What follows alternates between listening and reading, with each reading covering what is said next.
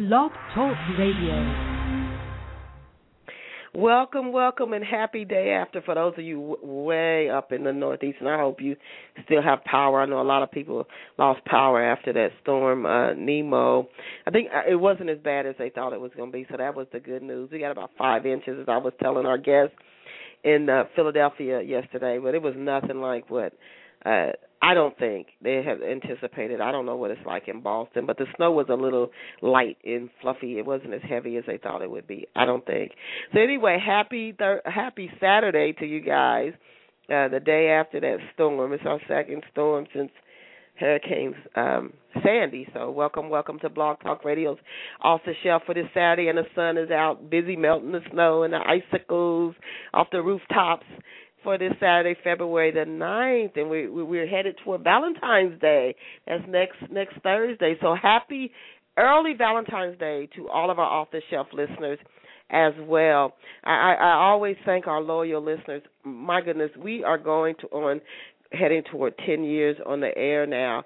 It's just amazing to me. It's just amazing. And the numbers of people who listen to us continue to grow. And I always encourage you to let your family, your friends, your colleagues, everybody you know, to tune into Off the Shelf. 1 hour of entertainment. You're going to learn a lot, inspiration, motivation, you name it, here at Off the Shelf from 11 to 12 Eastern Standard Time on Saturday mornings. For those, it's your first time tuning into Off the Shelf, I want to introduce myself to you. I'm your host, Denise Turner, and I always say I'm coming to you live from Philadelphia, Pennsylvania, the city of brotherly love. And again, I thank you for your support, and please don't let this day pass before you pick up a copy of Love Pour Over Me. You get mystery, romance, friendship, high chase scenes, and loads of entertainment. And thought-provoking and deeply emotional. Love Pour Over Me is a powerfully moving book, and I do mean it is, that you need to add to your book collection. You can pick up a copy of Love Pour Over Me today at Barnes & Noble, Amazon.com, Google Books, iTunes. Is available in print and in ebook format. If you don't see it on the bookstore shelves, just ask the clerk for it, and they can order it for you, because Love Pour Over Me is carried by the largest book distributors in the world. So please make a point to go get a copy of Love Pour Over Me. I think it will really, really impact your life. And now let us go and meet our very special off-the-shelf guest. Our guest today is Melissa Ann. Melissa is the author of the book, The Blood Done Signed My Name, and I love that title. Welcome to Off the Shelf, Melissa. Good morning, and thank you. Thank you so much for allowing me to be part of this awesome broadcast today. And we want to thank you for taking time out of your day. Melissa, we were talking before the show for our listeners, before the show launched. She's in Delaware, and she said they didn't get much snow yesterday, which I was surprised, because that's our neighbor state. You said you were glad that you didn't get a lot of, because sometimes you guys get a lot of snow and we don't get a lot of snow. But yeah. I want to begin today's show by asking you, what inspired you to become a writer?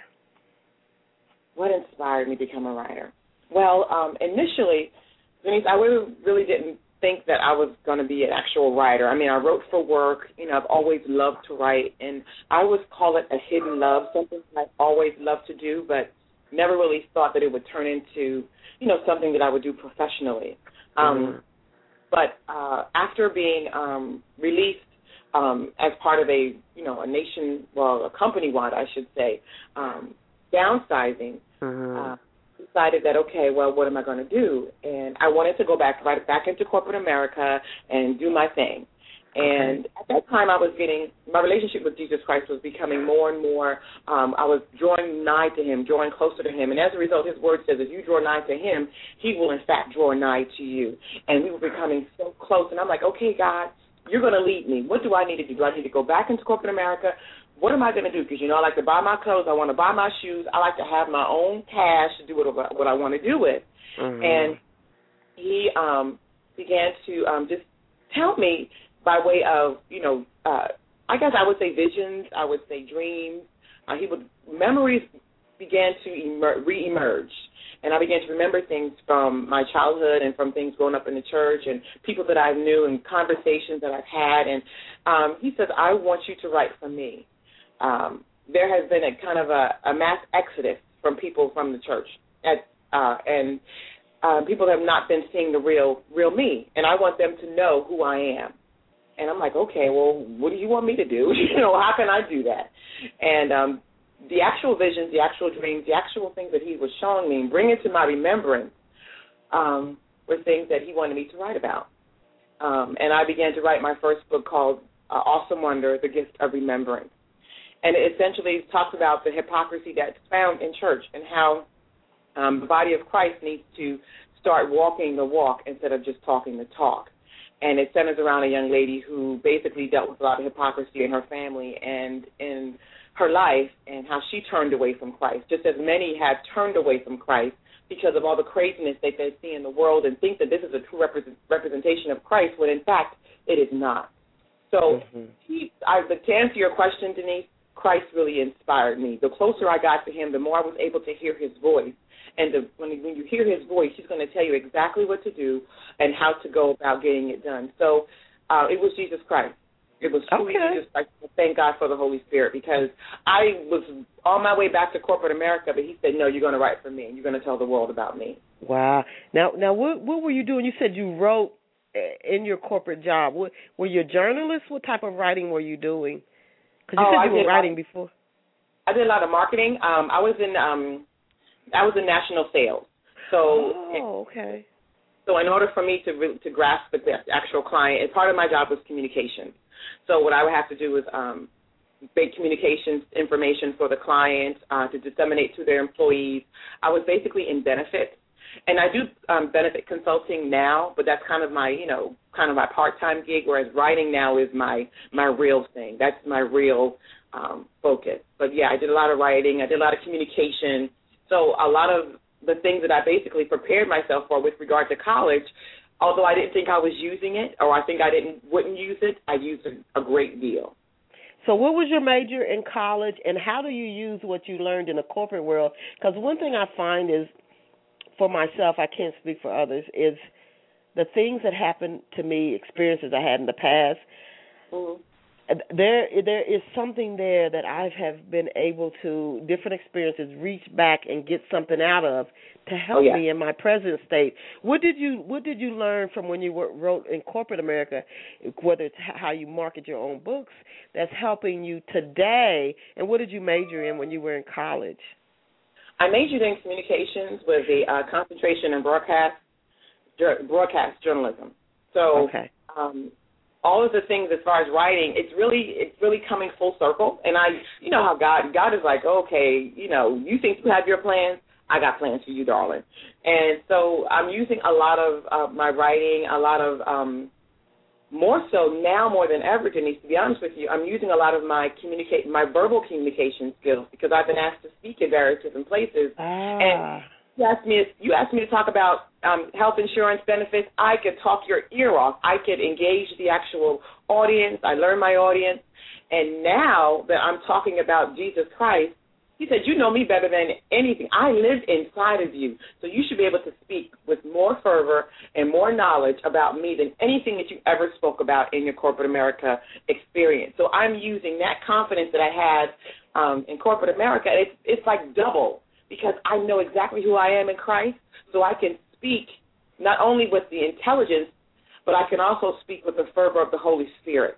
So those two combined together is just an awesome, awesome way to reach people, to impact people, to let them know exactly who Jesus Christ is in the earth. So it's just awesome how God just turns things around and makes it to glorify him. Everything that I've done in my life have brought me to this place right now, and I just can't help but thank God for everything that he's brought me through. Yeah, and that's what I was saying before. When you look back, you see how, when you're in something, you don't see how it's going to connect with a future event. And then, the choices we make can take it one way or the other. And then there's of course, our perception about things, and we all have perception, and perception isn't truth. And we swear that our perception is right.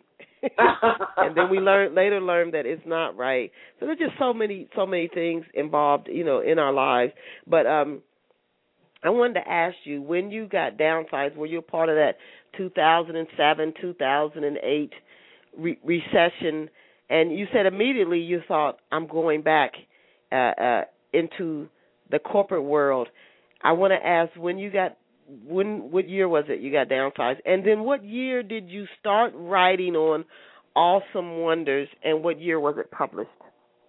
I got downsized in fall of 2006. So it was right at the wow, that was before the It was right before before everything started happening in 2007. So yeah, and then I was kind of in a funk for about a month, about 2 months, I would say. I was in a funk of not really sure exactly what to do, and I knew that I had to go back to corporate. I mean, I felt like that was what I had to do. Right. And thank God for the Holy Spirit. He was like, no, chill. I got you. I know what you're going to do.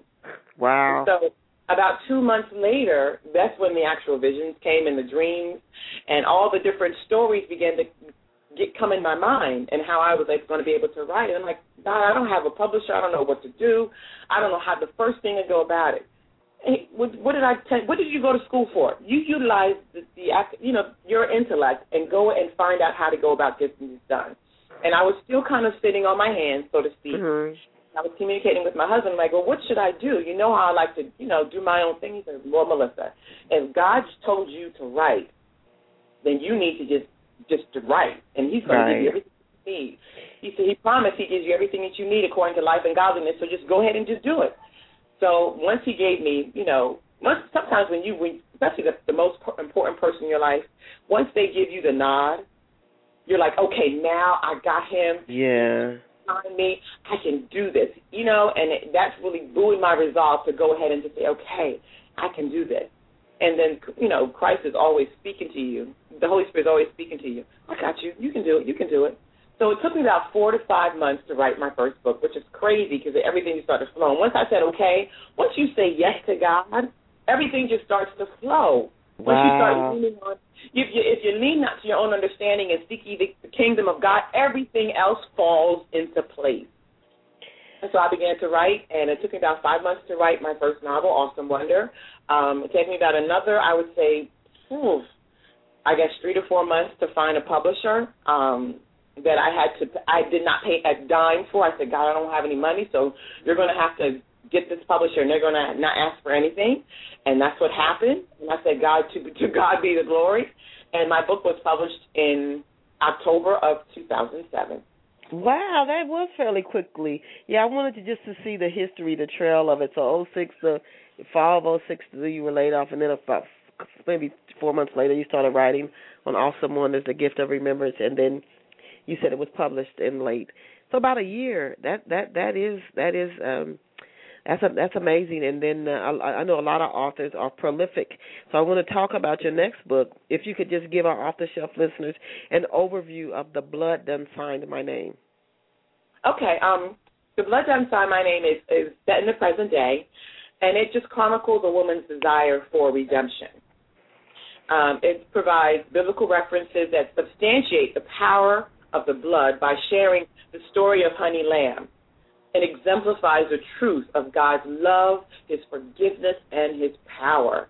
Honey Lamb, the story is crazy. Her life is one of demoralizing circumstances. She questions why she is, who she is. And as a result of the things that have happened to her and things that she experienced, she makes a very, very bad decision. And it's a life-altering mistake, and because of her past. And what she finds out is that this past, this history, this lineage, these generational issues, these things that have been done to her does not dictate who she's going to be. This does not dictate her destiny. But the question now becomes, will she accept what God has already given to her? Many people that will come to her throughout the book, but will she accept what God has given to her, or will she shun the invitation of salvation and allow her family carnal legacy to continue to the next generation? Or will she understand that Jesus' blood redeemed us, from a self-defeating existing. We consistently found ourselves feeling defeated, but we don't have to be defeated when it comes to Jesus Christ. Mm-hmm. He became the fruitful inheritance for us, while at the same time Jesus Christ eradicated our issues forever, giving us a blood transfusion, a spiritual one, that will change us all. So the blood that's inside my name is a story of basically coming home. Okay, now when you're talking about the blood inside my name, that's a work of fiction, and is Awesome Wonders also a work of fiction? All of my books are Christian fiction. Mm-hmm. Oh, okay. So Awesome Wonders. Okay, I thought that was nonfiction, but so all your books are a work of fiction. I know for our off-the-shelf listeners, for the blood inside my name, the story's prologue begins in 1918 in Italy. Why did you open the book in the early 1900s? Are you fascinated with that time period? Are you fascinated with Italy? Do you have any connections in your own past to Italy? Why did you pick that time period in Italy? I picked the time frame because I wanted the reader to have a sense of reference to where it all began, where things all began. And also, I love history. I love World War. I love studying about the world wars, World War I, World War II. I love the Civil War. I just love history. But and because I love history, and because we all have a history, I want people to understand there's always a beginning and where stuff started, where something began. What's the seed? What was planted that caused all the havoc in Honey Lamb's life? So that's why I started back there, because what happened in Italy basically tells a story, or begins the story of what Honey Lamb basically has to deal with and what she needs to stop in its tracks before it goes on to any other generation. Have you yourself ever been to Italy? That's a place I would love to visit. I have not. I have not been abroad, and I would love to go to Africa first, then maybe Europe. But I do want to go to Africa. Don't know where, but I do want to visit that. I want to visit that continent. Okay. Who is Mason? Can you introduce our listeners to Mason? Mason is Honey Lamb's husband. He is wonderful. I love his character. He is a very, very forgiving, very honest, and very real African-American man. He loves his wife. He really loves his wife. But just like a lot of African-American men, they try to fix things on their own without allowing God to direct him. And as soon as we allow God to be first, have the heart of God, then the man will be able to understand how to love his wife. Now, how long have Mason and can you give us the main character in the book? How long have they been married? Now, we know at the start of the story that she's not even born yet, because the prologue starts out in 1918. But how long have they been married? And how would you describe their marriage at the start of the story? I would describe them as just being totally, totally in love with each other, just loving each other, the ecstasy point of the different phases of marriage. So are they early in their marriage? They're early in their marriage. Okay. They're not newlyweds, but they're still early, and they still look at each other. They still look at each other in the eyes. It's still, the love and the cuddling and everything. It's just the novelty of just having someone to love consistently on a day-to-day basis, wanting to just do for that person. But there's still the secrets that have not come out yet. You still haven't learned 100% about your mate, but you are still enamored with that person to the point where you would just do anything for that person. Now, can you tell us about Miss Sadie and the influence she has on Mason? Miss Sadie is just a grandmotherly or auntie-like person, and the influence that she has on Mason is the same influence that she would have on anyone. She will love you, just love on you. She just will love on you, and she will speak to you and just try to direct you in the right path. She's not going to try to control you or to make you do things, but she's going to exemplify the love of Christ. And because she exemplifies the love of Christ, it's going to come across as just someone just giving you an embrace, just someone that's going to direct you and just teach you and just show you things. Not so much tell you or to browbeat you, but show you the love and how to exhibit that love on your own. So And she becomes close to Mason, kind of behind the scenes. So that's kind of like the mother that he really never really had. So she's an older woman, maybe like in her 50s or 60s. I'm trying to paint the scene for our off-the-shelf listeners. Mason and his wife are, what, in their 30s, and this woman is maybe, what, in her 50s or 60s? I would say maybe might be her late 60s. Okay. Late 60s, yeah, late 60s, probably early 70s. She's in that area because she has a lot of history. She knows a lot, and she's been around for a very long time. Now, can you tell us the name of the book's main character? And for our off-the-shelf listeners, we're speaking with Melissa Ann, and we're talking about her novel, The Blood Done Signed My Name. Can you tell us the main character's name, and can you describe this character for our listeners so they'll want to know more about her? What makes her so compelling? Okay, well, let's see. Honey Lamb is the main character of The Blood Done Signed My Name, and I'll just give you some of the kind of raw information about her. She's an attractive woman in her mid-30s. One would even call her, she is a survivor. She's an intelligent, college-educated woman. She worked her way through college, but this woman has secrets. She is the descendant of tragedy and heartbreak, and has decided definitively at this point, at the beginning of the book, that it is in fact her destiny. Although finding a semblance of freedom from after escaping her mom, who was a very, very big part of her life, she still has self-hatred issues because of her mother. No, okay, so now tell us, and I don't want to interrupt because I want to learn more about Honey Lamb, and I want our off-the-shelf listeners to know more about her. But sure. Why is her mother abusive? Why is she trying to escape her mother? And is Honey Lamb her only child? Honey Lamb is, in fact, as far as she knows at the beginning of the book, she's an only child. Okay. Now, I don't want to give away a lot of the story. So right. As far as she knows that she's an only child, she and her mother have a very, very strained relationship because her mother was abusive physically, and also her mother allowed people her mother put her in situations where she could have been abused. Again, I don't want to give a lot of the story away, but her mother was very, very selfish. Her mother wanted to have her own life, and she blamed Honey for even being born because Honey was an obstacle. Her mother doing what she wanted to do.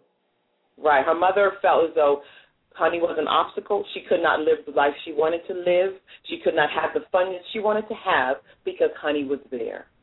Okay.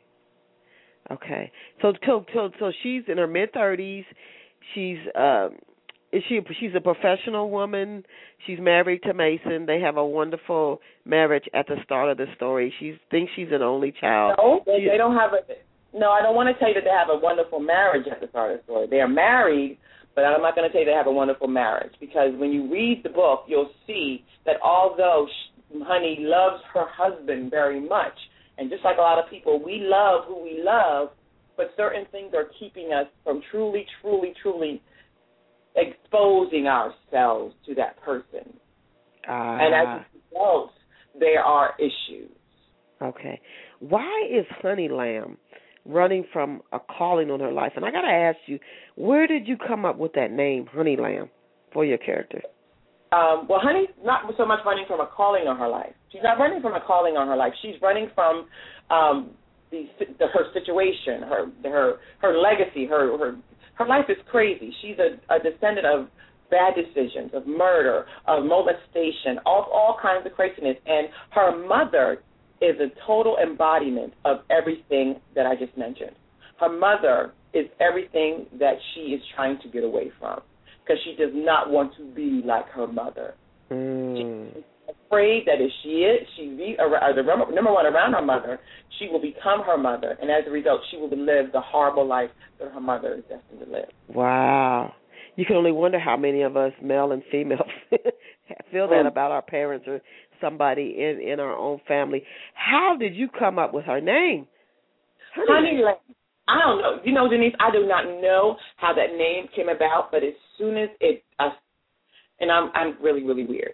When I'm in the shower, I get my premises, and I'm like, okay, guy, I need to give this girl a name. I got what you want me to say, kind of what you want me to write about, but I need a name. I need a name that's going to make an impact. I need a name. And so I was thinking about something, and then I thought of the name. I don't know, Sweet. She's a sweet. So I thought I didn't want to name anybody Candy. I mean, that sounds like, yeah. So Honey came to mind. I'm like, okay, God, that's good. I like that name. Honey, because of her, Honey has eyes. Her eyes, and it's very, very prevalent in the story, her eyes are the color of honey as well. Oh, okay. And also, the last name, Lamb, came together, Honey Lamb. It just flowed, Honey Lamb, and it means sweet sacrifice. And Jesus Christ is sweet sacrifice. Okay. Very interesting. I'm glad I asked you that. Very interesting. Now, why did you decide to write The Blood Done Sign My Name in first person? And before you answer, I asked that question because I've tried to write stories, novels in first person, and my editor would come back and say, you can't do this or that in the story because it all has to come through the character's eyes. You cannot talk about something that's happening in another city with her grandmother or so-and-so if she's not there. The first person makes, I think the reader can get a lot closer to the character with first person, but it's limited in that you can't talk about what's happening to somebody else. It all has to happen through the eyes of the character. So I wanted to ask you, that's challenging to write in first person. It does help the reader to connect more closely with the character, but if you got something happening with her mother in another scene and she's not there, that doesn't work. Why did you decide to write The Blood Done Sign My Name in first person? Why did you decide to present the story from that narrative? Well, I think The Blood Done Sign My Name had to be written in first person because you had to understand Honey. You had to understand her. You had to be in her head, and you had to be in her heart. And if you weren't there, you would not fully understand the depths of her pain or the depths of her insecurity, and that it just wouldn't have worked. And that's why I wrote it that way. And I find that first person is easier for me to write than writing third person. I think third person is a challenge for me. As a matter of fact, the book I'm writing now is The Shift is in third person, and it's difficult for me. It's a challenge for me to write in third person, but in first person, I had to do it. I had to be able to. Everything had to come from her perspective. Everything had to come from her perspective because she was the core of the story. And so many women have dealt with the issues that Honey Lamb dealt with, have felt the way that Honey Lamb felt, had to fight the way that Honey Lamb had to fight, and had to release and relent to Jesus Christ, like Honey Lamb relented. And the reader can only understand and only truly feel and get insight if you were writing in first person. That's why I had to write in first person. Yeah, some writers do write first person, and they do it very, very well. So, again, you definitely are going to get close to the character, and you'll see it, within a matter of paragraphs, the difference between first person and third person. But, again, you're limited to, you can only write about what that character is thinking, has experienced. You can't write about something that's going on across town if the character is not there. So, but it does make the reader definitely closer. And you do feel closer to the story in first person. But again, it's somewhat limited. But if the character is compelling enough, oh my goodness, yes. And there are writers who do write predominantly, almost only in first person. Can you tell us about some of the other major and minor characters who help move The Blood Done Sign My Name forward? Who are some of the other characters our off-the-shelf listeners will learn about or meet if they read The Blood Done Sign My Name? You'll learn about, of course, you mentioned Miss Sadie, who was a very, very, she was a pivotal character. She was very, very important to the story. Also, you'll meet Sammy, who is an awesome character, who she meets when she decides to accompany Miss Sadie back down to Alabama. You'll also meet her mother, who is also a very, very, very, very important character in the book. And every character in the book has a story of their own. They have a story of their own, and you hear them tell their story, and you understand their story as well. And just because you're writing in first person, because you're telling it from the person's point of view, you can also allow the person, another character, to tell their story, and that could be also received as well. So a lot of the characters are able to share their stories. Yes, you receive Honey's reaction to the story, but you can also understand the actual story being told by the other characters. So, yeah, there are a lot of characters in the book that are quite interesting. And also, as they are threaded together and they're weaved together into the entire fabric of the Blood Done Sign My Name, everyone that reads it is blessed. Okay. Now, do you believe that people carry blessings and challenges? I've heard people talk about generational curses. I just think it's things that, when you study the brain, that we've learned from just observation. If my parents spoke Spanish, I'd speak Spanish. That's just that simple. It's just things you learn from observation. Or do you believe that there's really a curse, so to speak, placed on a family? Do you believe in these blessings? I think it's just from what you learn. A wealthy person's child is probably going to have money themselves. But do you believe that people carry blessings and challenges from generation to generation in families? And then what makes you think that? I believe that people carry challenges and people carry behaviors, and I do believe that it can be passed down to generation to generation. I do believe that, and what makes me believe it, because the Bible tells me that's what happened. It's visited on the third and fourth generation. So whatever the sins of the father is visited on the third and fourth generation, or the second or third, or it's passed down until you say, and this is the crux of my story, until you say no more. No more. Jesus Christ resolved it. Jesus Christ absolved it. No longer do I have to be a victim of a molestation like my mother was or like her mother was. No longer do I have to be have sicknesses like my mother did or my father did, because they say sickness goes from, okay, you have high blood pressure. Oh, well, let me check your family history. Oh, your mother has it. Oh, your dad has it. But no longer do you have to deal with those generational tendencies or issues or behaviors, because your generation, your DNA, as a result of Jesus Christ's blood, has changed it. You received a spiritual blood transfusion, and as a result, you are new. You are a new creature, and all things are new for you. So your children don't have to deal with the stuff that your grandmother dealt with. They are new because you're new. And as long as you do that in them, as long as you teach them who they are in Jesus Christ, they don't have to deal with that craziness. So that's why I believe it, and that's why I wrote about it. Now, what do you hope readers will gain from reading The Blood Done Sign My Name? What do you want readers to walk away from after they finish reading the book? I want people to understand God's love.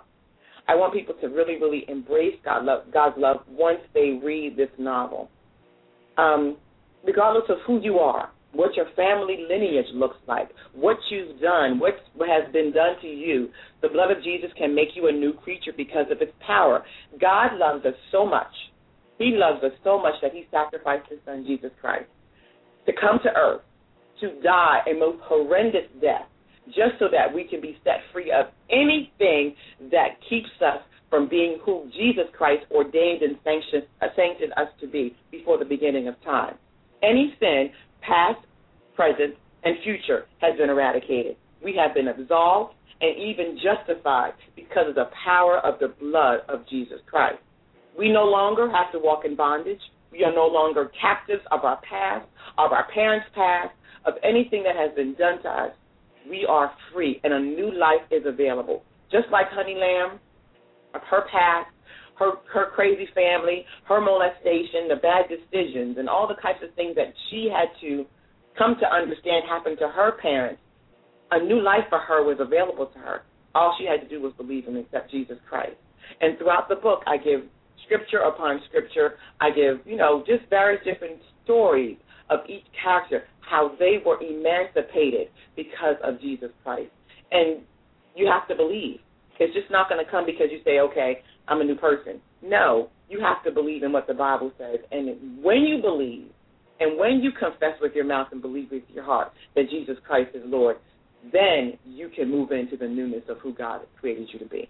Yeah, which shows, again, the power of the mind, the renewing of the mind.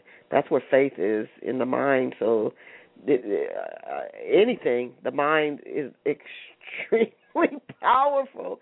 It is extremely powerful. It says unless you renew your mind, you can't put old wine in new wineskins, and you can't put old thinking into new situations. The mind. The Bible says renew your mind. It's a process. You can confess with your mouth and believe in your heart, okay, you are saved. But now comes the conversion. Now you have to lay aside every dead weight. You have to stop that jacked up thinking and get into the new thinking and then renew your mind with the Word of God. Because once you start thinking and believing and speaking and living the Word of God, you become that exactly what God says you are. And then you are becoming that. You are that new creature. And then you can't help but move forward. Mm-hmm. Now, how long did it take you to write The Blood Done Sign My Name? And can you tell us the process that you followed when you created the book? Did you use an outline? Did you do character sketches? Did you have your characters write letters so you could fully yourself understand your characters? We've had authors who've come on and they've told me they just knew their characters. Some authors told me they wouldn't even write one sentence till they fully understood and grasped their character. Well, what process did you follow as you created The Blood Done Sign My Name, and how long did it take you to write the book? Let's see. The process that I usually have, and it's changing because my fourth book is a totally different experience. The process that I had for my first 3 books was Denise, stop laughing. I know you're going to laugh, but it's okay. When I take a shower, I'm thinking, okay, God, okay, because that's my quiet time. I'm in the shower. I'm like, okay, I'm not going to talk. I'm just going to just stand and let the water hit me and just, Lord, you speak to me. Let me know what you want me to say. And he gives me the premise. And that's when I get my premise. And that's how I begin. That's when the wheels start turning. So when I sit down, I just start writing. And I just ask for a download. I'm like, Lord, the Holy Spirit, just give me something. Give me what you want me to write. I don't use an outline. I don't use a character sketch. I don't use anything like that. I just start writing. And this confirms to me that it's not Melissa writing a story. It's the Holy Spirit writing the story. I'm just simply a vessel being used by him. So he gives me the story. I just begin to write. And I just begin to hear him. And I think it's the most wonderful time because I know that I'm in his presence. I know that he's talking to me, and I know that he has people that are going to read this book and are going to be impacted, and lives are going to be changed as a result, because his word cannot go forth and not do what it's supposed to accomplish. It will accomplish exactly what it said it's going to do. So that's my process. And okay. I just stop when he just tells me to stop for now. I'm like, I sit back, I go back and read it. I'm like, okay, I'll leave it alone, and I'll come back to it later, and he'll give me more. It's like he tells me to go back and add this, or take this away, or she wouldn't say this, or she wouldn't do this, or will her eyes show this, or what are her eyes saying now, or what is he saying now, or Miss Sadie would not say it this way, she would say it that way. So it's a constant dialogue and also a constant dictation that I receive whenever I sit down and write. Yeah, I've had a lot of writers that write that way. I know myself, I just sit down and start writing. And then I've had a lot of other writers that tell me they do the same thing. They just sit down and start writing. I wanted to ask you, what have readers been telling you about The Blood Done Sign My Name? What type of feedback have you been getting from readers about the book?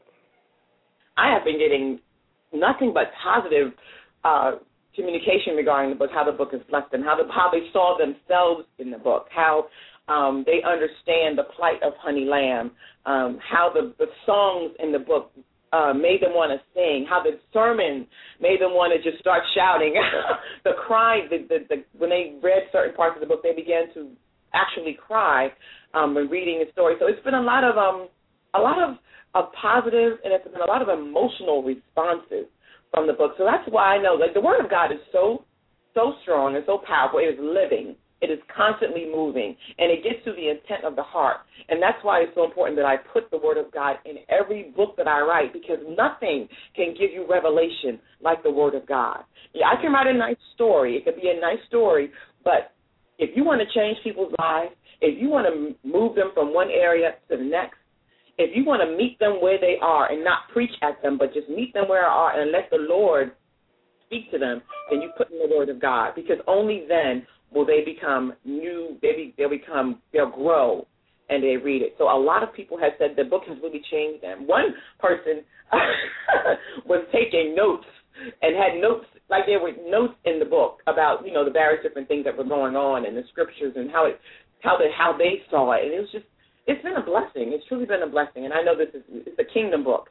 It's not an industry kind of book. It's a kingdom book, because it's going to grow. It's going to augment the kingdom, and people are going to get to know who Jesus Christ is more so than ever before by reading The Blood Done Sign My Name. Wow, it's good. Congratulations on getting that positive feedback. It's always good as an author when readers connect with a character or a plot or something in the story into where it. And I think the best books, they impact readers without the reader knowing it, because the reader gets so into the heart of the story that they're just reading the story, and they don't realize that it's also influencing their own life. Now, you said you've written this on your fourth book. Tell us about your third book and the new book that you're writing on. Well, Awesome Wonder is my first book. The Sun is my second book. The Blood Done Sign My Name is my third book. And my fourth book that I'm writing is called The Shift. And it is The Shift, yes. It's, Denise, when I say it's a different experience, girl, it's a different experience, because I'm getting a look at behind the scenes. I'm getting a look at behind the actual natural. I'm seeing the supernatural behind it. We all get to see exactly what the three-dimensional. I think it's three-dimensional. But do we see what's going on in the spirit realm? Do we know what's being done in the spirit realm and how it's affecting what goes on in the natural? Because there's a shift that happens in the spiritual that comes into the natural that causes things to change, causes the atmosphere to change, causes people to react, and it is absolutely blowing my mind. So it's a family. It's about a family. It's a blended family, but it's a family nonetheless, and how they're dealing with various different things, and it's surprising me as I write it. So I'm just in awe of the Holy Spirit. I'm just in awe of what He wants me to share, and people are not going to like me for it, but you know what? It is not me writing; it's the Holy Spirit. So I give it to Him. I give Him the glory and I give Him the honor, because it's Him. It's truly Him. Now, this is a story about two families then coming together, a couple that were divorced and they got remarried to different people.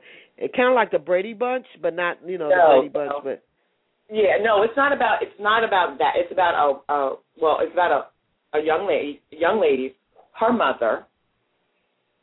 The young lady, it's about Zion is the main character of the book. Zion, her mother Veronica, who we call Ronnie, and Ronnie's mother, Deborah, who's married to Richard.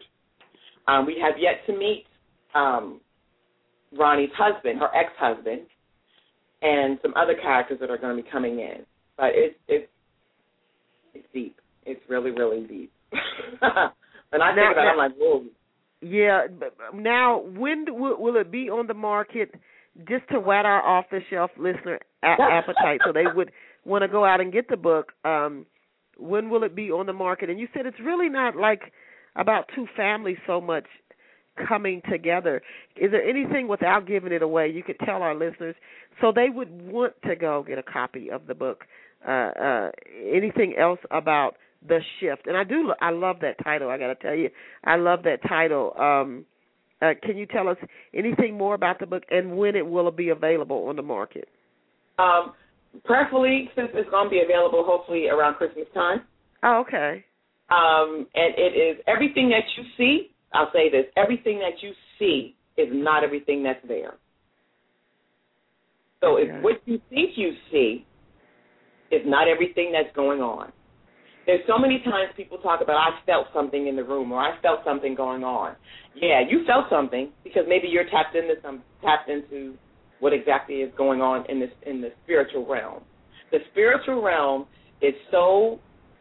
it has a lot to do with what happens and what's manifested in the natural.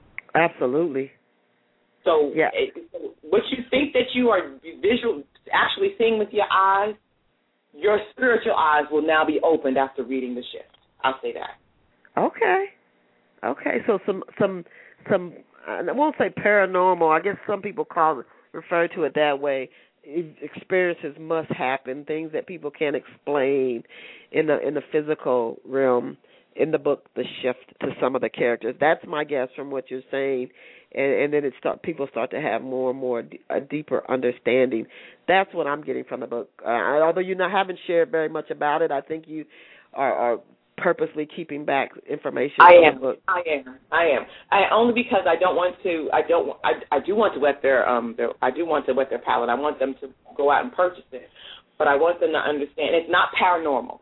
I'm not going to say it's paranormal. I'm going to say it's what happens in the spiritual realm. What you think, what you don't see in the natural, something is going on in the spiritual. Spiritual things are impacting the natural, whether we believe it or not. And if you don't believe it, check out the Bible. Check out what goes on. Check it out. Because I'm going to definitely have biblical backup and biblical, of course I'm going to input the Word of God.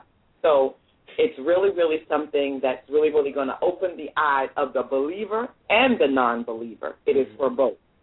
For both.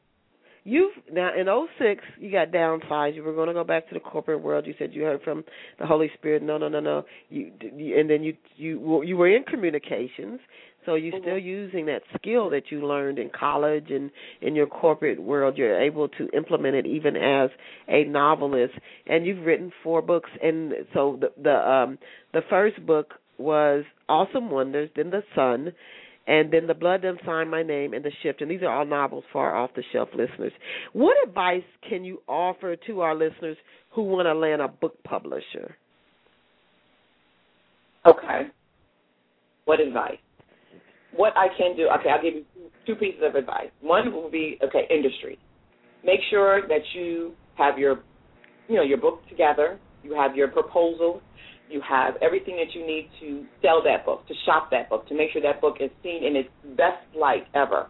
No mistakes, no errors, and yet you believe in your book and that you believe in your talent to write. Because if you don't believe in your talent to write, no matter how many rejections that you receive, you're going to stop and you're going to give up. So I would make sure that you put everything that you have into what you're doing and believe in yourself. Finding a publisher. Finding a publisher was one of the hardest things, and one of the things that almost made me totally stop and say, okay, guys, this is not, obviously I'm hearing you wrong because I can't find nobody to publish this book. You just have to keep plugging away. You have to keep plugging away and for the person that says no, there's somebody that's going to say yes. Just keep going, believe in who you are. Rejection is part of the process. Yes, you will get rejection, but there'll be someone that says, someone will say yes, and someone will believe in the project. So just keep going, keep going. For a Christian writer, I can say this to you. He will not put you on this path for you to fail. You will be successful. God is not ordained you to do what you're doing, to give you the words, to say what you're saying to someone, because he has someone in mind, numbers of people in mind, to read what you're writing. So believe that as you're writing, and believe it when you're shopping your book, because God has someone in mind that's going to be blessed by your book. Either for Christian writers. Did you research the market before, or did you just go and make a mad splash sending out proposals, or did you research the market to find Christian book publishers, the type of publishers who publish books you write, or did you, because some writers just take a mad splash and say, I'm just going to hope that one of these hits, or did you study the market and then send your book out to certain types of book publishers? I studied the market I'm sorry, I apologize. I did not study the market. For my first book, Awesome Wonder, I just wanted someone to publish it. Okay. I just wanted someone to publish my book, and I was like, okay, God, I have no money. Please send me someone who's going to publish my book for free. And that was my goal. My second book, The Son, I wanted a Christian publisher. I wanted someone who understood my vision, who understood what I needed. And the market, and that market, yep. I think that's important. Right. And I saw, I went in and I wanted to see Christian fiction publishers. So with my second and third book, I looked and I really prayed about it, and I looked and I found a publisher for my second book. And for my third book, I'm like, okay, God, I really need someone who understands exactly what I'm trying to say in this. Not so much that they're a Christian publisher, but I want somebody to understand what I'm trying to say with this book, who understand exactly what this book is destined to do. And so the Holy Spirit sent me Shani Fenderson of Mayhouse Press and Publications. She's an awesome, awesome publisher, and I would encourage anyone who's looking to publish their book, who is a Christian fiction novelist or a Christian novelist, look her up. Shani Fenderson, she's on Facebook. She is an awesome, awesome publisher, and she reads the book and understands exactly what you're trying to communicate, what the Holy Spirit wants to say to people. She's not looking so much, okay, I want this book to sell. No, she wants people to be impacted by what you write. And that's the best kind of publisher that you can have. That's the way publishers used to be.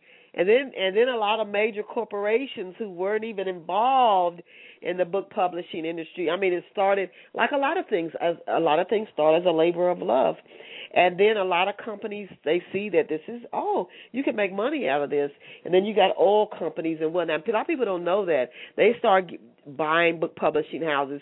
They leave the book publishing name there, so you don't know it's a big conglomerate behind it. Right.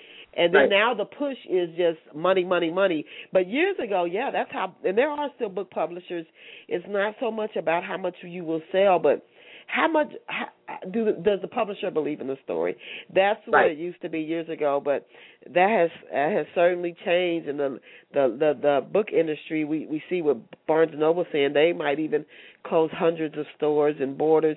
It is changing, and then the Internet's had an impact. That said, we only have about 8 minutes left. I want to ask you, has the process of writing, because we have a lot of off-the-shelf listeners who want to be published authors themselves, has the process of writing, promoting, and selling books been what you dreamed it would be like?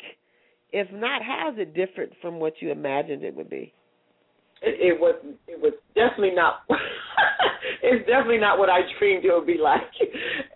It's definitely not what I dreamed. And you know what? That was something I had to become more mature about.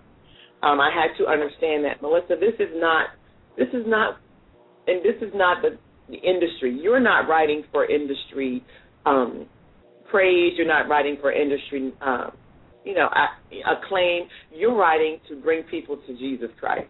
And I had to finally understand that, because there were times like, oh my God, I go to a book signing and maybe I only sold maybe 5 to 10 books. I'm like, well, goodness gracious, what's going on here? What is wrong?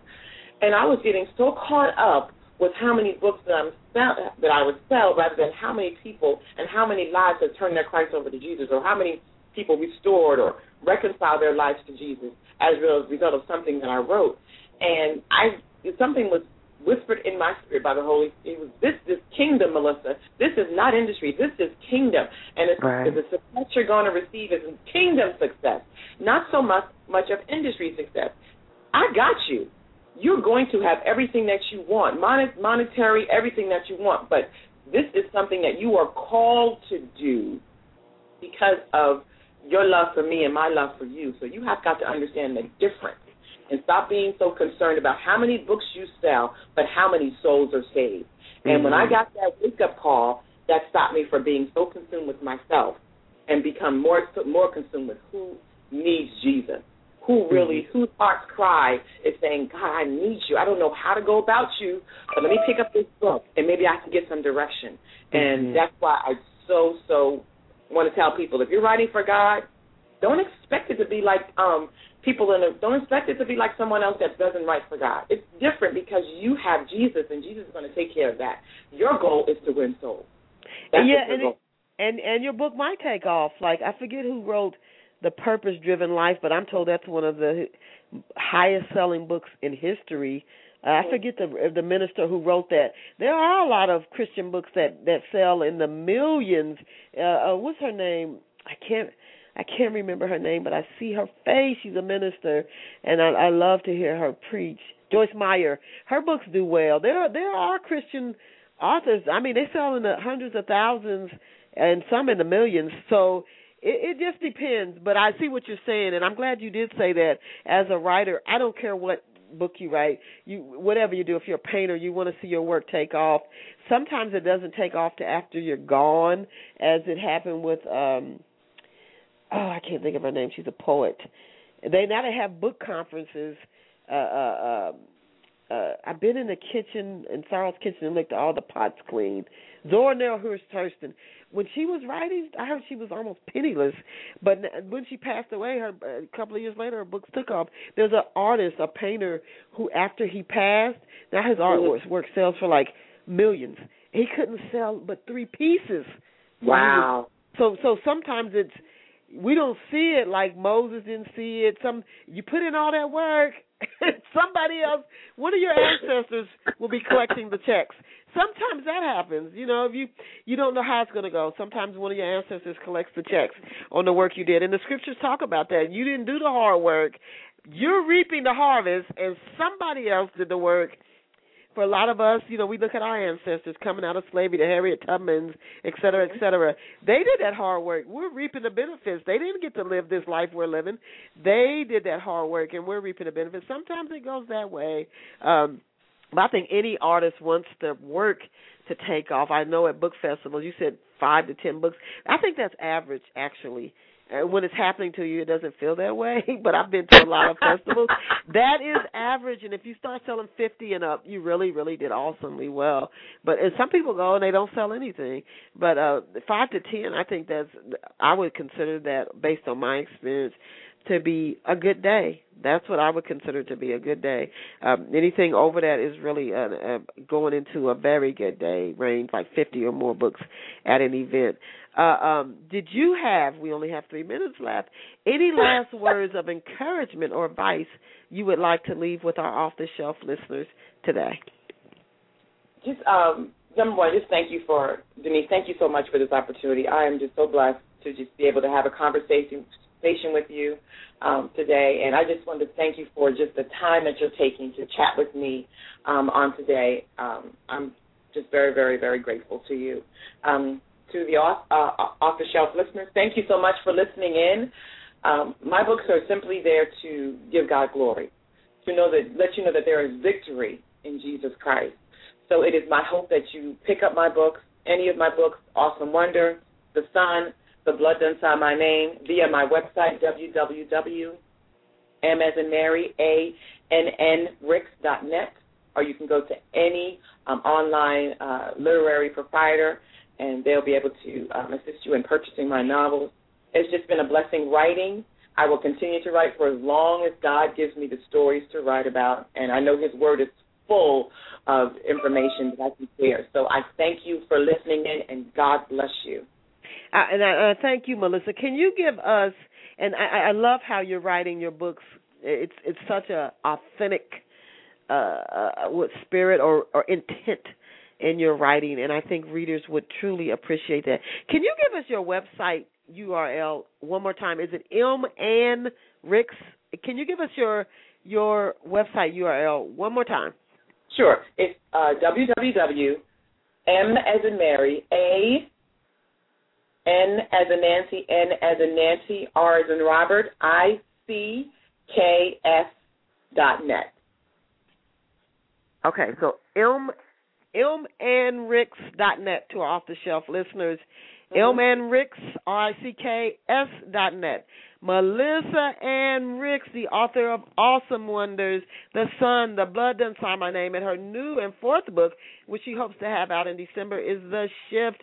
Please go support her. Again, mannricks, RICKS.net. And you can also get her books, I'm sure, at Amazon and Barnes & Noble, etc. Just like with Love Pour Over Me, if you don't see it on the bookshelves, you can ask the clerk for it, and I'm sure they can order a special copy of Melissa Ann's books for you. We want to thank Melissa for being here with us today and for sharing her awesome stories and novels with us. We want to encourage you to come back next Saturday. I'm also going to be doing an interview tomorrow at 7 o'clock on the Cypher's Den on Blog Talk Radio. For those of you, please tune in tomorrow where I'll be discussing my books. But for Off the Shelf, we're here every Saturday, 11 o'clock in the morning, where we'll continue to bring you awesome writers, publishers, publicists, editors, and other movers and shakers in the book publishing world. As I always tell you, you are so awesome. So often we forget that. You are amazing. You are incredible. Go out and create a fabulous day for yourself. Melissa, I'll shoot you an email. Bye for now. Bye-bye.